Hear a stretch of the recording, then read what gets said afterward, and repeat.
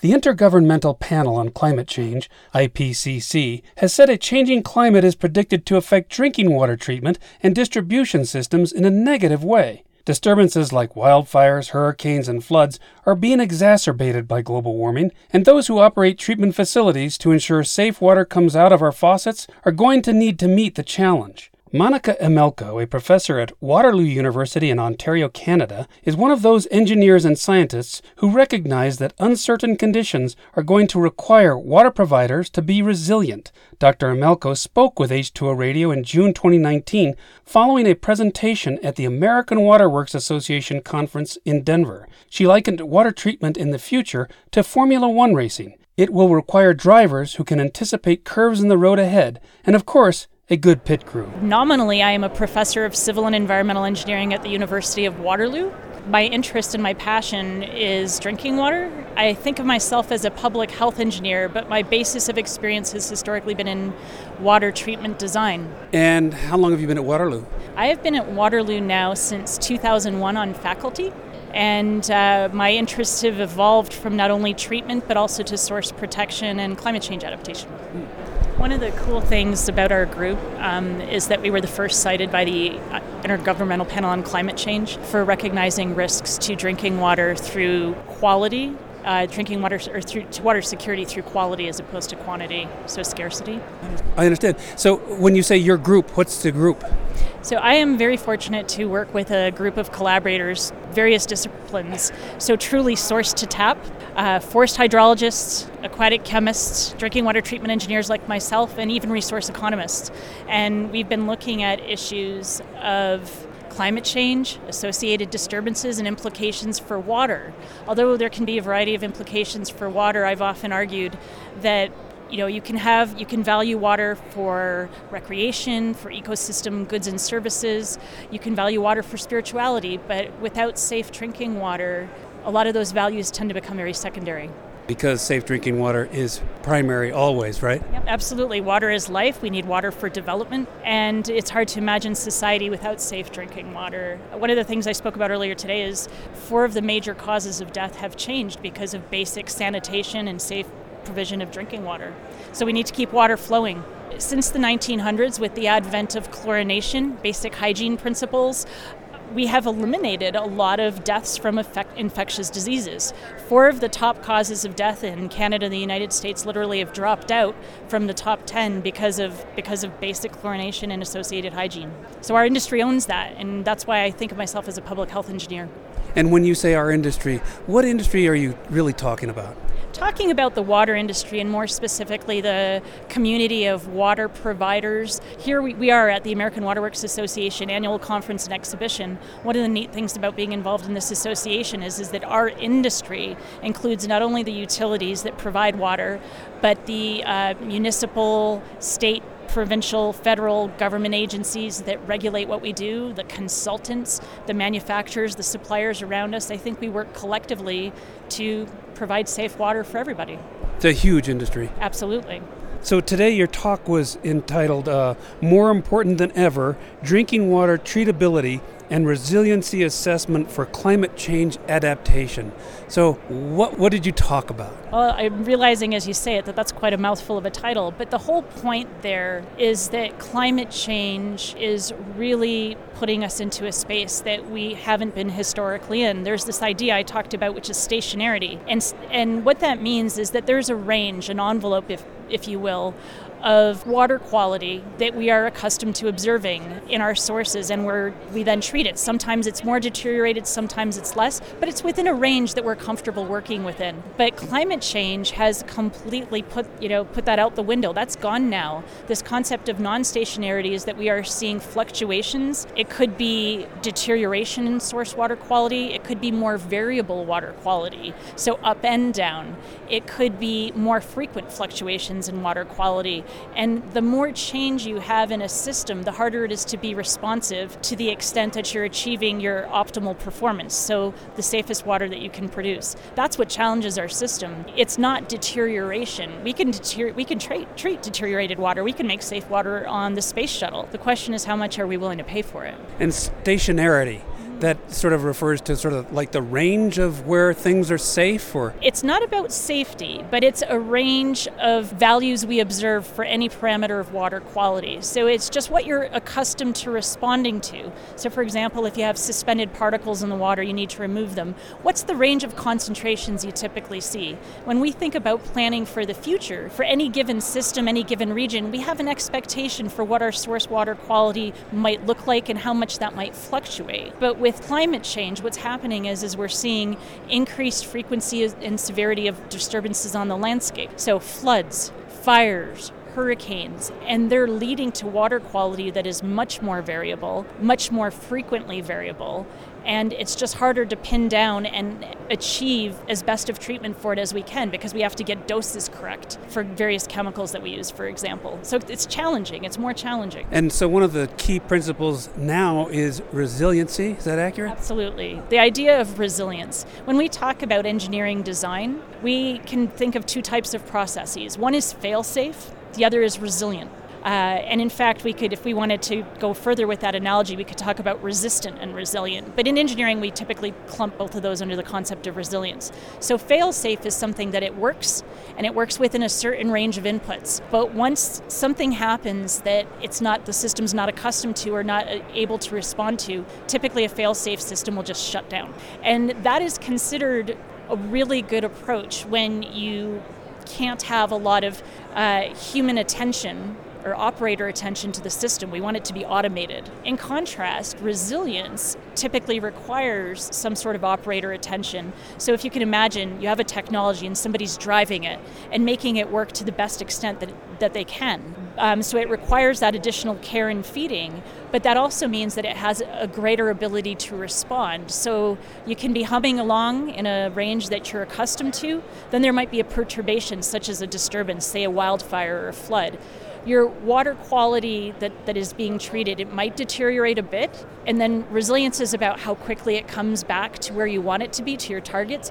Or alternatively, this concept of resistance is that, you know what, it can absorb that disturbance and still produce the same level of quality. So in our industry, we borrow these concepts from ecology, but at the end of the day, we call it all resilience. But it's either about bouncing back or being able to absorb a challenge. And this morning you also talked about how important it is for that operator to be trained well and to be able to understand what's happening. Absolutely. I often like to think of water treatment as a Formula One race. You know, there is a common misconception that water treatment is all about technology. If you have the right technology, you're fine. And that couldn't be further from the truth. And the analogy is, you know, if you take a Formula One racing car, like a nice Ferrari, for example, you put me in to drive it. I'm not a trained operator. I'm not going to do very well in that race. And so a big part of success in that type of system is, yes, you need the technology or the equipment in the plant, but you also need the operator who can drive it. And that's a big part of resilience. Really resilient systems have really capable and resilient operators. And to take that even further, the analogy, you have to know the track you're working within. So that's the range of what you would expect in your source water, how variable it is. And you have to recognize that with changing climate, you're going to be on a new track, things you haven't experienced before. So you have to practice and be able to respond. And what helps you with that is your pit crew, so your lab, the analysts in your lab, all of the support equipment, the telemetry, the sensors that will help you better drive that vehicle. So it is very much a team effort, and equipment or infrastructure is only part of it. So from your point of view, and maybe you don't know, are water providers responding to this challenge of being resilient? All you have to do is walk around this conference this year and you'll see that they're absolutely responding. And they're responding in a way that is appropriate for their regional issues. One of the big things we talk about is know your source. So you'd need to not go very far from where we're sitting. We're in Denver. And Denver Water has already been responding, looking at options to not only manage their infrastructure and their water treatment plants, but also on the landscape, managing their forests, which provide the majority of water for the major cities in the world, so 60% of the major cities in the world, and also somewhere in that vicinity, approximately 2/3 of Americans also get their water from forests. If we look after those forests, healthy forests are going to give us healthy watersheds. They're going to pre-treat our water through natural infiltration processes so that we don't have as challenging of water to treat subsequently. So that's just one example. There's plenty of utilities here that are equally looking to optimize their in-plant grade infrastructure. infrastructure as well. And you talked this morning about water source protection and how the traditional method of protecting our water source just won't work anymore. Absolutely. And that's not to say that our traditional approaches are problematic. They have gotten us to where we are today.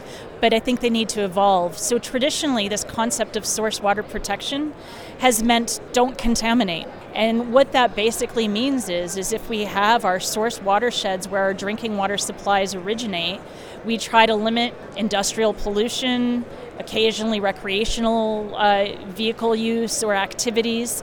And that has really gotten us to this point where we are today with respect to our water supplies. But the challenge with changing climate again is this concept of non-stationarity, where we're seeing wildfires like we've never seen before. They're more severe, larger landmass areas are burning, similar with floods, more frequent, more severe. And while fences around watersheds are really good at preventing contamination from industrial pollution or anthropogenic activity, they're not so good with Mother Nature. And it's that we have to tackle, the fact that we need to manage our watersheds, not to prevent disturbances, because we will not be able to prevent the disturbances. And I should point out, those disturbances are natural. Climate change doesn't cause them per se, it just exacerbates them. And our activities on the landscape can also exacerbate them. But what we're talking about when we're talking about new attitudes towards source water protection is the idea of managing the landscape. We manage farms. We have best management practices for agriculture. We have best management practices for how we treat our groundwater supplies, but it's amazing that the majority of our water can come from forests, and yet we don't have best management practices for managing waters specifically for the protection of our drinking water supplies. But when we're talking again about landscape management, the goal of that is to mitigate the deterioration of water when a disturbance occurs, and water quality specifically. And so if we can mitigate some of those impacts by managing the landscape, then challenges in our plants will be lesser. And so a water plant manager who's getting their source from a forest has to know what's coming down the stream, coming down the river, in terms of, is it polluted? Is it got something in there that I need to be aware of? Remarkably, that is a complicated issue, and they're not always aware. Why is that? It might be outside of their jurisdiction. It could be in another state or province. But certainly out of their sphere of control, they may not be aware of the activities ongoing on the landscape. And of course, it's difficult to encourage people to be willing to pay for source water monitoring. Our historical philosophies have been, and this is even how we teach people at the university, you treat what comes out of a pipe. And there's not much thought or energy given to what's happening upstream to that water. You just treat what's coming out of the pipe. And I think, again, this day and age, it's the first time that we're starting to say, you know what, it's not good enough. We're starting to see that people cannot afford safe drinking water on a full cost recovery basis, not in developing countries, but here in the United States. There was a subject I wanted to ask you about that you didn't really talk a lot about this morning, and that is after a wildfire, taking trees out that may have been burned or protecting the watershed that has been burnt. Do you have any thoughts about that? Yes. It's interesting because it comes down to what we typically refer to as a wicked problem. It's a trade-off issue. What do we prioritize? So taking trees out after a wildfire, it's typically called salvage logging because you're salvaging some of those trees. You might be doing it because you want to use that fiber, or you might be doing it because you're cognizant of species habitat. The problem is habitat that's good for one species isn't good for another. And so when you're going in there and disturbing the landscape further after salvage logging, we've seen that frequently you have more deteriorated water quality even beyond that which you might see after a fire. Now, not all fires are going to have an effect. Some fires are small, but in general, with these severe fires that I'm talking about, salvage logging can make water quality worse. But interestingly, if you think about the forest, depending on what kind of trees you have there, the forest might recover more quickly if you do have salvage logging. So you're trading off short-term impact for long-term recovery. So it's a challenge, and it's a challenge that I think that we as the water industry have to get involved in the discussion and be willing to hear from other areas of expertise like those in the forest management sector. So of the subjects we talked about, is there Is there one or two or three of them where you think we're not responding fast enough? I think that the biggest challenge, and I wouldn't say fast enough, but I'd say we're not being vocal enough about relaying to the public and to the community that when we talk about what makes it easier or harder to provide safe drinking water, we're not necessarily talking about contaminants in the water that are of direct health consequence. Rather, they're things like suspended particles and natural organic matter, which is just dissolved carbon, that makes it harder to be responsive when water quality is changing. It makes it harder to efficiently dose chemicals and essentially drive our infrastructure. I think that's one of the biggest challenges that we need to relay to the public and to, frankly, our decision makers. And I think we as a professional organization, the AWWA, that is something that we can effectively communicate. The other thing that I think is critical with respect to these disturbances for the general public is that they remember that we have treated water standards and guidelines. And we don't put out unsafe water. If you are getting water and it is coming out of your tap and it's meeting regulations within your state or region, then it should be safe water. You've been listening to Dr. Monica Emelko, who spoke with H2O Radio's Jamie Sudler at the American Waterworks Association conference in Denver, Colorado on June 11, 2019. Dr. Emelko is a professor in the Department of Civil and Environmental Engineering at the University of Waterloo in Ontario, Canada. She is also the director of the Water Science Technology and Policy Group and is cross-appointed in biology, geography, and environmental management, systems design engineering, and the School of Planning. The American Waterworks Association provides support to H2O Radio.